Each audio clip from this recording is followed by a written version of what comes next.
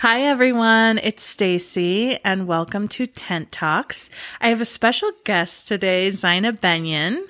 Hello, Zina. Hi, Stace. Zina and I met, I don't know, maybe 10 years ago. Who knows? What is time? Yeah, I don't know time anymore. It was a while. It was a while ago. We met through community events and through a product. Yes. Yeah. You and your mom have a business. Some mom stuff. Yeah. Mom stuff. And I just loved the salve, the all-purpose salve. So we kind of met in a couple of different intersections, but I would say mostly through community gatherings. And then we just kind of felt really aligned in interests, like tarot and talking about deep shit. I don't know. Well, and then I came and got a massage, and it was, game over. I will never quit Stacy Nelson. Signed, sealed, delivered. Her magic hands. So we're going to talk today about a topic that I feel like Zina is an expert about talking about, and it's death. I don't know if I'd say I'm an expert, but I have a lot of recent experience. Yeah. And you're not afraid to deconstruct it and sit with it. And I feel like so many people, they won't talk about death, and you will. Yeah. And that's, I think, what makes you the expert, is that you're not going to shy away from conversations or from sitting with somebody while they're dying. And that's a really big deal. Yeah. I mean, I think one thing I've really had to work through, so I'll just give a little background and context. Is that okay? Please. So, I mean, like all people, I've lost loved ones. All four of my grandparents have passed on. My first memory is of a funeral. Or one of my earliest memories was my great uncle Colin's funeral. I remember I was wearing these Dr. Scholl's clogs that they clacked really loud on the floor of the chapel. But death was, and I had animals die, it wasn't like I was had no connection to death. And I grew up in a way, I think I grew up on a farm-ish, like a lot of land where my parents had animals. And, I have memories of watching our pigs get slaughtered and then eating them and kind of being involved in the circle of life. And my dad would hunt and get a deer, and I'd see him butcher it. And, so I think I had a pretty decent relationship with death to some degree, but it wasn't until the fall of 2020, September of 2020, my dear friend and a person who's a dear friend of many people in this community, Annie Blake, got diagnosed with stage 4 pancreatic cancer and went really fast. In 3 months, she was gone. And so that was my first just like gut punch, like my person, like my everyday kind of best friend person gone. And it coincided with, I mean, I don't want to get ahead of myself, but grief. And when you allow yourself to really go into death, all the deaths that haven't been really processed come up. I left the church, the LDS church, about 7 years ago. And I thought I'd processed a lot, but there was more grief that came up through that grieving process, and grief of who I was. It kind of peeled back everything. And then last May, another dear friend texted me and let me know that they'd been diagnosed with triple negative breast cancer. And so I spent a good chunk of this year out in California with them, supporting them while they were sick and getting treatments. And then they passed away just over 2 weeks ago. So the last dark moon, they passed away on the dark moon, which was really potent. And then I had another dear friend in the same time period who got diagnosed with ovarian cancer. And thank God that friend is doing well and is in remission, but 1 out of 3. So just kind of feels like the death mother, the dark mother, as I like to think of it, came knocking. And I've been in a deep place of just getting to know death over the last 2 years. Well, I think a lot of people also have had that same opportunity to get to know the death mother. We're living in a plague. Yeah, we're living in a plague. A lot of people are saying it's so, weird that we're getting back to life. Yeah. And it is weird. And people are grieving, but they're not being allowed to grieve. And so it's slipping. Yeah. And I've noticed this with clients. it's okay to slip, while you're getting a massage, because it's like, that's what we're here to do is like feel our feelings and, get what's in our body outside of our body. And so many people that I've worked on have just been crying during sessions. We've really lost the art of grieving in our culture. We've lost, there's so many things. I think one of the things I've really become aware of is just how deeply death phobic we are as a culture. And me as an individual, I thought I was not death phobic. I thought, I've sat through the goddess sessions, or done the work about the snake shedding its skin. I thought I understood that death is a beginning, but, just the very foundation of, if you were raised in any kind of Christian ideology, you were raised with this idea that death kind of doesn't happen. It's like, oh, well, Jesus died, Jesus got resurrected, you're going to be resurrected. There's no space for really allowing death to just be. It's like this, we worship passing over it. We worship escaping death and going up into the heavens with Sky Daddy and escaping our mortal bodies, escaping the earth. And we put all of our energy so far outside of this lived embodied experience. And I've just really become aware that part of this lived embodied experience is that death is our constant companion, as is life, and that the two are really entwined. And in terms of grief, like even at the turn of the century, it was still common that when a family went through a loss or a person went through a loss, you drew the shades, that you put the crepe over the windows for at least 2 years, and you dressed in black, or you wore a black armband, and people knew what that meant. They knew, oh, this person is grieving. This person is mourning. Mourning was a long period, even, 100 years ago. And now it's like, if your spouse dies, you get like maybe 2 weeks off from work for bereavement. And what I encountered with Annie, I wasn't employed by anyone. I'm self-employed, and I'm really lucky for that. But I can't even imagine if I'd had to go back to work. There's no bereavement for best friends, Yeah. And I feel really, really lucky and very privileged to have had the space to let my life really fall apart and die, because it's been such potent medicine. And I think there's just so much unmetabolized, uncomposted grief and loss in our bodies from a lot of generations that we're just all lugging around. Like we're all lugging around a bunch of corpses inside of ourselves. I know that sounds kind of gruesome, but that's kind of how it feels. Well, I think there's something that happens to your psyche when you do see death, but we don't even see it in our culture anymore. No. It happens in a hospital, in a really sterile environment. Other people then take over the care of the body. Yeah. And then the next time we see the body, they're, if it's a typical funeral around here, it's like they're pumped full of chemicals. Oh. There's makeup. They're dressed in their finest clothes. Or their cult clothes. Yeah, their cult clothes. I'll never forget seeing my grandpa in that. And I was like, my grandpa left the church when he was on his mission. I was like, I don't think that's the outfit he wants to be wearing. Those aprons. I don't know. But it is this weird thing that your psyche, it's not getting a chance to like the world is not reflecting reality. And so it's confusing. Yeah.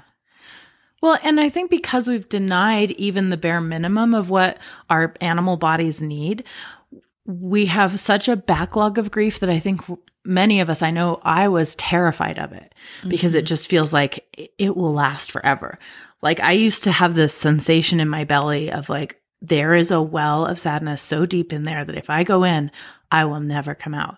And now I've gone and I've excavated and I'm continuing to excavate through somatic therapy and just my own grieving process. But, in traditional culture that I've read about, in Africa, in Guatemala, other cultures, they have a really clear practice for how to support grief. And I was reading in this book called The Scent of Rain on Dust by a fellow named Martin Prachtal, and it's a great book about grief and dying. And he talks about this village in Guatemala that he lived in for a long time. And their process was when someone lost someone close to them, the people who were really in like the kind of deep acute grief would just wander from village to village, wailing and crying.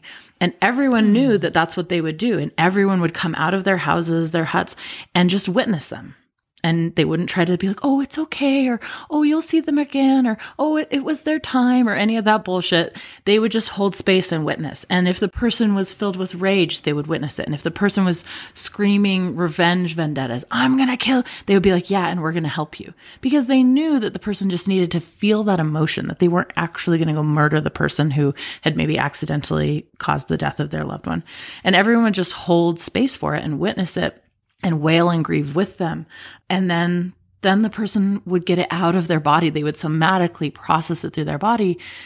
And then they'd be okay. Then they could, it's not like the grief was gone, but then once the kind of insanity, because there is that kind of insanity that happens during that acute loss when it's someone really close. And we flinch from it. And we really suppress it. Like, I have never been to a funeral where people actively grieved.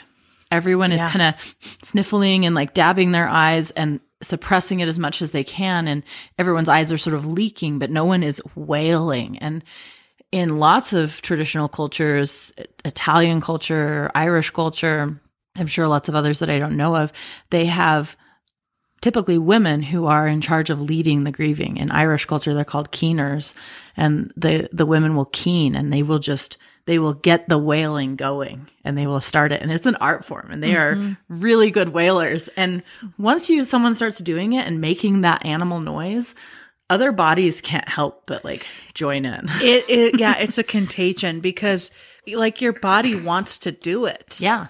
Yeah. It feels good. Yeah. And they also have like kind of safety veils that they can cover their face. Yeah. And I think that's also an interesting part of keening, because sometimes you just need this moment with yourself where you're not concerned about like what you might look like under there. The like stalactite of snot that's dripping down your nose. We've all done Yes. But you really want to participate. So you just grab that veil, put it over. Yeah. And just having these ways, or, keeping Shiva, whatever it is, like these ways, like I was so touched. My friend Amara, the one who just passed away, the second time I went to visit and be with them, the house across the street from theirs was a family from Latinx background. I don't know exactly what country they were from, but right before I arrived, one of their family members had gotten in an accident and died. And it was a young man. I think he was in his 20s. And for at least a week, they had every night, the street would fill with cars. Their door would be open. You could see into the home. And right there in the entrance was an altar with his photo and his effects, his things, tons of candles and flowers. And for a full week, there were just people streaming into the house. And sometimes it was the same people every night, sometimes it was different. It was just space and time. And there would be laughing and talking and crying, and just every evening, that's what they did. They just held space for the grieving and loving of this person in their community. Wow. And we just don't do that. Just don't do that. We have like a funeral, a luncheon, or the graveside, and then the luncheon, and like, that's kind of it. And especially if it's when, the context of what I grew up with, a Mormon context, it's pretty sterile. It's pretty sanitized. They don't allow a lot of like free speaking about the person, or no space for sharing of community stories. It's very packaged. And well, it's an opportunity to teach the plan of salvation. Right. The bishop has to speak. The bishop has to speak, and they have to instill this idea that just we'll see them again. Skip this death. This skip is their this time. grieving. Yeah. Be grateful that they're in a better place. And all of that can be true. You can believe all those things, and there's nothing wrong with believing any of those things. And you can still be brokenhearted and be really sad and be grieving. And that's the piece that I think we're really missing. Like, sure, believe that you'll see your loved ones again if that brings you comfort and that feels true to you. But don't thwart your own emotions because of that. Don't say, oh, well, then I shouldn't be sad, because then you're just piling shame. And well, I think it's this concept of like, it's one of those should words. I shouldn't be sad because I have to have the faith that they're in a better place. Right. And it's like, well, but you're still here without them. Yeah. And that's a loss. Yeah. It doesn't have to question your faith. Yeah. You can just, like you said, be with your body, with the loss of a person in your everyday life. Yeah. And feel that. And what I've learned is that grief is not something that you go through and then you're done with. Grief is something that once you wake up to grief, once death has like really moved into your body, it's there and you live with it. Like, I feel like I am still deeply apprenticing grief and learning how to live with it and learning how to tend to it. Like realizing that like death is constantly happening. I mean, I see death all the time now. Like I notice when I hit an insect, I notice when I see a dead animal on the side of the road, like I notice it when I'm eating, just thinking about like, oh, I mean, consuming this lettuce or this piece of meat or this whatever, like death is, it's meant to be constant with us. It's meant to be this close companion, because what I've found, I mean, this might be what we talk about next time, is just the gifts of death and how much I feel like death has given me. Yeah. Well, and if we're constantly thinking about death and in this relationship with death, then it's not something that we're actively avoiding. Yeah. Because we don't realize we're actively avoiding it until we finally look death in the eyes. Yeah. And then we realize, oh, I've been actually trying not to do this for so long. Yeah. But I even think about that, not with just like food and animals, but situations. Like I can let something go, a relationship, a job, a situation that I don't like. I can let it go. I don't have to prolong its life and keep this like evolution of building or adapting, or I can just say, this needs a death. Yeah. This needs an end point. Yeah. And it kind of, it's helped me accept endings. Yeah. Yeah. And still be, mystical about it or have beliefs about it, or, like we were talking about earlier, you can do multiple things at once. Yeah. And it's okay. Yeah. I mean, I think so much of our culture, when you really start seeing death everywhere and being aware of death, you start to realize how much of what we do as humans is to actively avoid death. I've already talked about religion and the ways that religious belief often is pretty death avoidant. And that doesn't mean that all religious beliefs are wrong and bad. It's just really examining like, oh, is this making me bypass this essential part of life? I look at our obsession with health and wellness as being very death phobic. Or anti-aging. Yeah, all this stuff of like the eternal youthfulness, like staying young looking, like dyeing our hair. Like I'm so psyched about my gray hair that's coming in. I love it because I'm just like, my body is 43 years old. It's been through some shit. And I love that my body has like record of that, like tree rings. I look at the myth that you somehow deserve and are entitled to living to an old age even. I read this book called Die Wise by Stephen Jenkinson, and he's a really interesting thinker and writer about death. He worked in palliative care for about 20 years up in Canada, and he called himself the angel of death. He would go to people's homes and help them accept the fact that they were dying. And the book was really profound for me to read because he talks about, especially doing palliative care for people losing children, and that's so hard. It's so heartbreaking. And he said over and over, I'd hear people say, it's just not fair. It's just not right. This shouldn't happen. And he said, in what world, in what period of human history have people of all ages not died? And he talks about this elder, I don't remember what culture they were from. Actually, I think he was quoting Martin Prachtel again, who was speaking from this Guatemalan culture that he lived in. And this elder was saying, I am really worried about your North American culture. Like, I'm very worried for you. He was deeply concerned, he said, because in your culture, people wake up every day expecting that they will live, feeling entitled to life. Entitled to this. And it's like, I look at people spending their whole lives trying to work hard enough to buy the house that's big enough to afford the treatments and cosmetic and healthcare, whatever, it's just running from death instead of just being in the moment. Every single day is a gift. every moment is a miracle that we're alive. And I know that sounds so cliche and cheesy, but I know that in my body in a way that I did not know it 2 years ago. Yeah. And it's just like, I don't know when my number is going to be up. It could be this afternoon, could be tomorrow, could be next week. It could be when I'm 95. I have no fucking clue. But every day that I am alive is this incredible gift. Annie didn't know she was going to get cancer. She didn't know she had 3 months left, you know? Yeah. And it's just like, how are we spending the time that we have? How are we living each day as if it is this precious gift?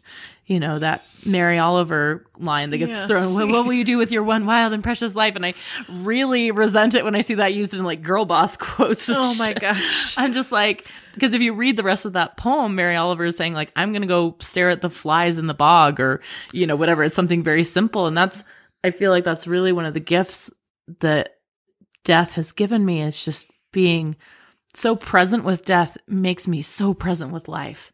Like I feel I have been in this very dead place for the last 2 years, and life is starting to come back in, and it's exquisite the way that I feel life in my body now because death is so present.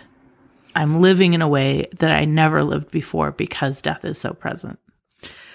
And I feel like that's happening on a massive scale with the death of capitalism, because people are saying, we can't worship this thing because actually life is too precious. My life is too precious to spend the majority of it thinking about this. In a cubicle. Yeah. I know. It's like, nope, life is too beautiful. There's too many things that I want to think about and do. And time is a gift. It's not just an expectation. Yeah. And I love that collectively we're moving into that space now. Yeah. Yeah. And this is, what are those Instagram, like, what's your unpopular opinion? My unpopular opinion is that it might get kind of gnarly as we reacquaint ourselves with death. You know, it might get kind of gnarly. And, you know, I don't wish death upon, you know, people in a sort of prophetic, apocalyptic, like, all shall die. But I just think we have pushed death back. We've stuffed death behind a door for so long that it's bursting at the seams. You know, I look at the wildfires that are happening. You know, we have all of this, the fires, they're getting worse, they're getting worse. It's like, yeah, because we've held them back for so long. They are a natural death and cleansing that the ecosystems naturally do to keep life in the forest and the mountains in balance. And because we've moved in and built all these houses, and I don't have the view that humans are some sort of, you know, parasitic problem. We are beautiful animals that belong on this earth just as much as all other animals, but we've gotten a disproportionate view of our place, and we've forgotten to flow with the natural rhythms of an ecosystem. We try to control them. And it's the same with death. We try to control our relationship to life and death. And I think that we will see, you know, these sort of apocalyptic fever dreams of my childhood of like the fires and the tornadoes and the destruction. It's like, yeah, that's going to happen, but it's probably going to happen in as violent a way as our resistance. It's like, if we resist it will be, you know, it's like Newton's third law of thermodynamics, not thermo. For every action, there is an equal and opposite reaction. If we can't stop pushing, trying to hold all that at bay, it probably will get kind of violent. But if we can kind of open our arms to death and just say, oh, hey, let's reacquaint ourselves, old friend. Like, let's welcome this back in. Then we can come back into that balance. And then grief just becomes this natural part of your life and not this like scary monster under the bed that we're terrified of when it's going to pop up. Yeah, I have so many thoughts coursing through my head right now. One of them is in birth work and death work are hand in hand.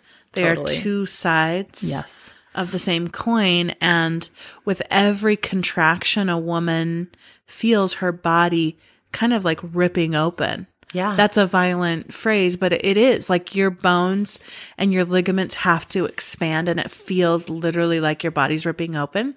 And the more resistance that you have to that, the harder it is. Yeah. So labor preparation is like when you feel a contraction, when you feel that pain, you surrender into it. You open up your arms wide, you open your body, you jump into that wave because you need to flow with it and not against it. And that is a very hard concept when it's in your body and there's pain associated. Right. But that's also death. Yeah. Like, you want to resist the pain because it feels so scary to have someone leave your life or you leave life, but you have to just say, take the great leap into the unknown. Yeah. Because the truth is, even with all the theology and ideology we have, no one really knows. No one knows. No one knows. And people have near death. Mystery. It's the mystery. People have near-death experiences, and there are similarities, but there's also enough variation that we really don't know. Yeah. Yeah, I really relate to that comparison of death and birth. And one thing I really learned through Annie's death was she died at home, and it was just Simon, her partner, with her. And hearing Simon tell that story, which I had the privilege of hearing him tell it when it had just happened and a few other times, it's a birth story. You know, she was in labor, and we've all heard our friends' birth stories. And if you haven't, go ask your friends about their birth stories, because it's an important thing to know if they want to share. But we don't tell the death stories. It's like, oh, how did they die? Tell me about their death. What was it like? And also, people should be held in community while that's happening. You know, and like you said earlier, often it happens in a hospital. But I just think that we need more death stories. We need more becoming comfortable and acquainted with that process, just like we are with birth, allowing for it and not resisting it. There are so many aspects of grief. There's the sorrow and the sadness and the missing and the loneliness, and there's the deep rage. And one of the things that I've had to work through in terms of being angry is just feeling so robbed that I didn't get to have like really deep conversations with Annie about the fact that she was dying, because she just couldn't look into it. And I don't fault her for that at all. And even Amara, who was even more acquainted with death. I mean, Amara was kind of a death priestess for a lot of their life. They were deeply acquainted with death. Even for them, it was really hard to have those direct conversations because we're just so ill-equipped as a culture. And Stephen Jenkinson talks about this also in that book, Die Wise, about how he would watch people. He would come into a person, you know, who was receiving palliative care, and he would say, what's your goal with this care? Whether it was chemo, radiation, whatever it was. Oh, more time. And he'd say, okay, well, what are you going to do with that more time?